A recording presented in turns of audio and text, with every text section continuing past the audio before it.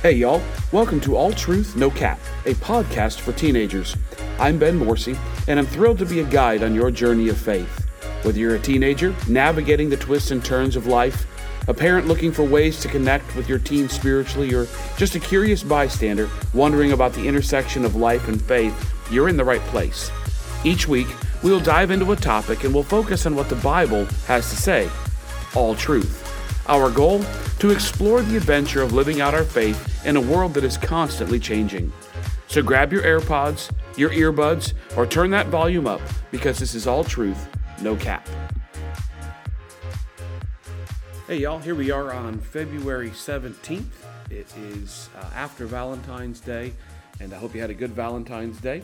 And I'm not going to talk about all that goes into Valentine's Day.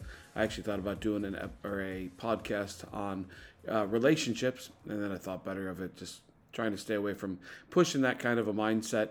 And though it would have been rather funny with some of the notes that I had written and the thoughts that went into it. But either way, here we are on February 17th. Kind of want to look at a different thought, something very specific from what God has said to us. And going to look at the idea behind God's will. I had, when I put a poll or a question out on Instagram a while back, I got probably 6 or 7 different questions that were around or associated with finding God's will, knowing God's will, how do I know if it's God's will, that type of thing. So I just want to, today's going to be very simple. I'm not going to dive into all the deep, the difference in God's sovereign will and God's personal will. I'm not going to dive into any of that.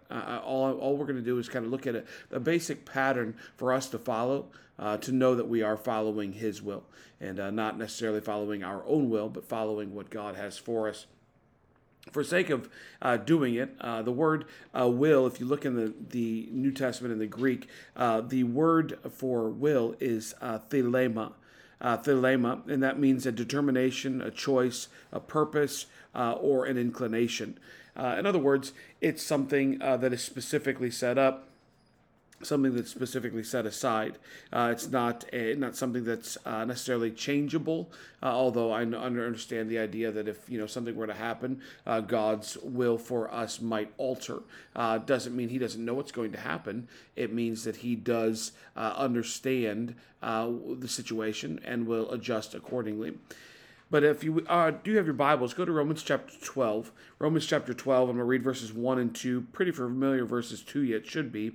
But the Bible says, I beseech you, therefore, brethren, by the mercies of God, that you present your bodies a living sacrifice, holy, acceptable unto God, which is your reasonable service. And then he says, and be not conformed to this world, but be ye transformed by the renewing of your minds, that ye may prove what is that good and acceptable and perfect will of God. So what he's saying is there's a point where you can know it. Now, I will stop here for a second and say, look, it's not a spooky thing. It's not a ghost or an orb. It's literally us simply doing day by day what we're supposed to do.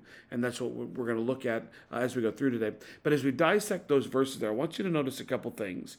He says, I beseech you, therefore, brethren, by the mercies of God, that ye present your bodies a living sacrifice. In order to accomplish the purpose God has for you, we've got to yield to Him. We've got to give to Him what He desires from us. Now, none of us are perfect. We're not going to be, but all of us can be yielded. And I think far too often we hold on to portions of our heart. We hold on to portions because we want to do what we want to do. And if God's will aligns with that, great. If it doesn't, then sorry, I'm going to pursue my own will. And unfortunately, like I said, as Christians, sometimes we've been we've been lulled into thinking that my desires, my will supersedes God's, and that's not the way it should be at all. So he says, first of all, present your bodies a living sacrifice, a conscience yielding and a conscious decision. It's not an accident. We promote self by accident. We follow God on purpose. But then he says, your body's a living sacrifice, wholly acceptable unto God, which is your reasonable service. Which is your reasonable service means it just makes sense. It just makes sense for me to say, God, whatever you want from me, that's what I want too. Why? Well, because he died for me. You know, an ironic thing, if you look at back in chapter 11 of Romans, verse 33, the Bible says, "Oh, the depth of the riches, both of the wisdom and knowledge of God. How unsearchable are his judgments, and his ways past finding out. For who hath known the mind of the Lord? Or who hath been his counselor? Or who hath first given to him, and it shall be recompensed unto him again? For of him, and through him, and to him are all things. To him be glory forever. Amen."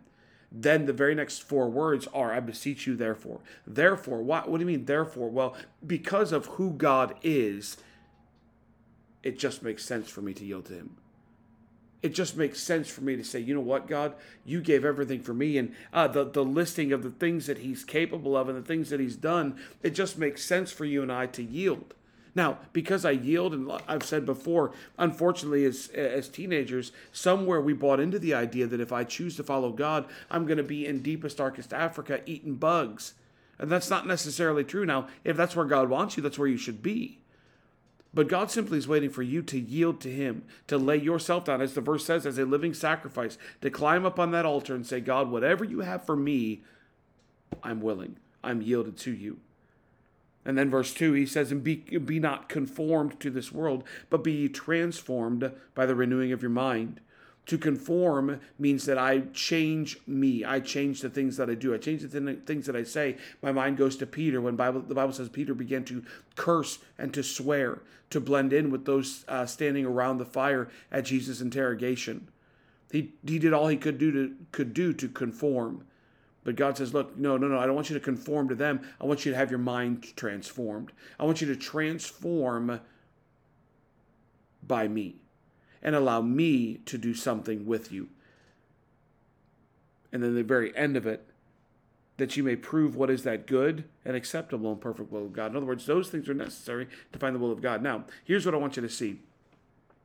Before that process even starts, before I even decide this is what I want, and whether you're listening to this and you're a senior in high school and you've already got locked down, this is where I'm going to college, this is what my career is going to be, this is what I'm going to do, this is who I'm going to marry, this is how many kids I'm going to have. Before you lock down any of that, I got some questions for you or some statements for you.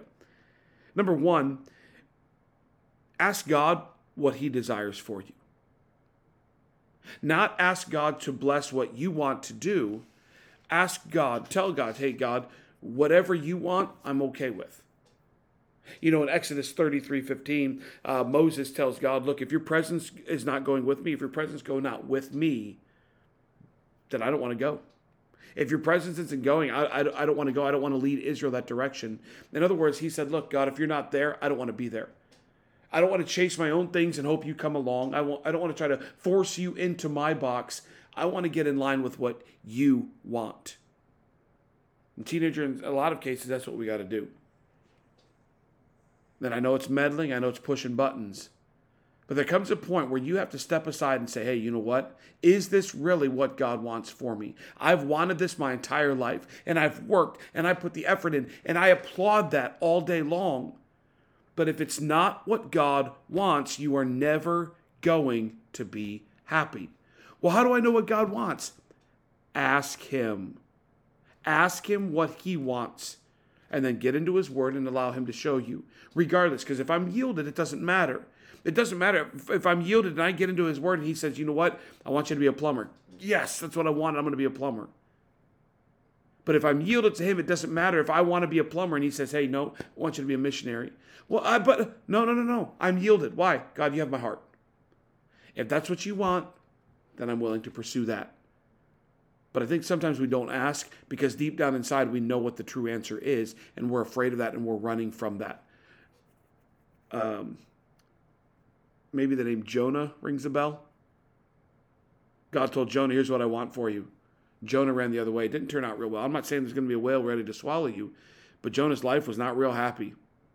Jonah's life was not real peaceful. And I have a feeling that in our own lives it's going to be the same way. It's not going to be happy, not going to be peaceful. Why? Because we've spent so long pursuing what we want. And we've not asked God, what do you desire for me? God, what do you want for me? To give you a direction, to give you a place to go. So first of all, ask him what he desires for you. The second thing is this. In Psalm 37, we find the Bible says, "Thy word is a lamp unto my feet and a light unto my path." Now, if you've been in my Bible classes or maybe even in a teen service, I've explained what a lamp is here. We're not talking about a flashlight. We're talking about an oil lamp that would only light maybe a 2 or 3 foot diameter around a person. And as they were walking in these ancient times, walking down maybe a dirt road or even walking in the house, that lamp would only illuminate the next 2 or 3 feet in front of them. It wouldn't show them, all right, here's the end. When God came to Abraham, God said, "Abraham, I want you to pack up everything and go." "Yes, sir, God, where are we going?" "Right, I'll tell you when you get there." Abraham didn't know. He simply had to follow each day. It made him work at that relationship with God. Why? Because he didn't know what God wanted day to day. "God, I got to have something from you." Why? Because I don't know where I'm going. Solomon said, "You know what, God? Give me wisdom. I don't know how to go out. I don't know how to come in. I don't know how to rule your people. I got to have you each and every day." Teenager, you do too. Adult, you do too. You've got to have God every day. You cannot live the Christian life without him. Stop trying to. Thy word is a lamp unto my feet and a light unto my path. When's the last time you opened his word? When's the last time you found out what God wanted for you? Don't come and say, "Well, this is what I believe God wants me to do," when he ain't opened his word. And I'm being harsh right now, but I think it's necessary.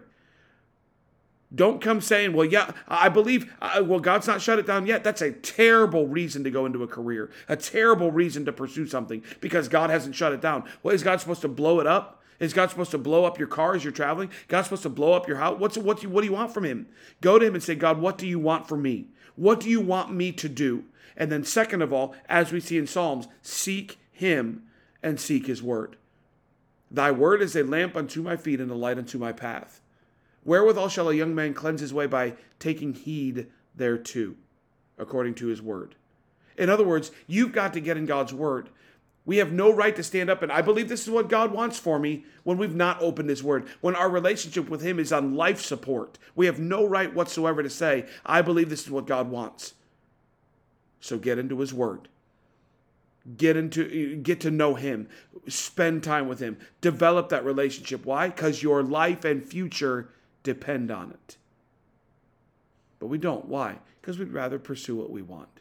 We'd rather pursue what we think is best. And we refuse to acknowledge him. So first of all, ask him what he desires for you. Second of all, seek him in his word. Third of all, seek godly counsel. I didn't say seek advice. I didn't even say seek counsel. I said seek godly counsel. Not saying anything about or against them, but more than likely that cuts out all 100% of your friends. Because number one, they're peers. You're the same age. But second of all, I doubt they're at the godly level where they should be giving counsel to someone else. So find someone who you know walks with God. Not someone who you think is going to agree with you. Not someone who's up for debate. Someone who you're willing to say, "You know what? I want to give you veto power. I trust your relationship with God. I want to give you an opportunity to speak into my life." Now, we won't go to God because we're afraid of what God's going to say. We don't seek him and his word because we're afraid where that's going to go.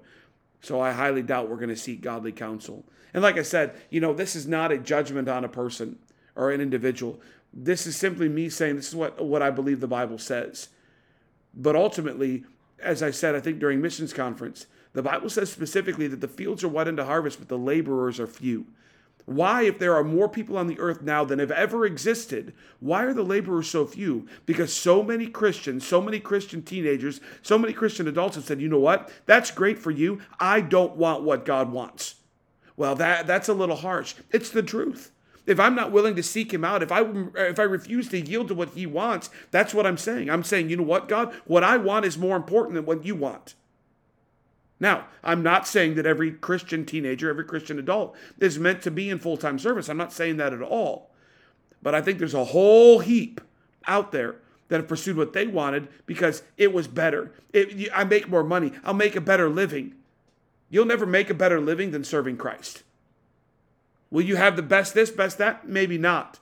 But I'd rather have God on my side than having this or having that. I'm just being honest with you. I'd rather be right where he wants me than with $1 million.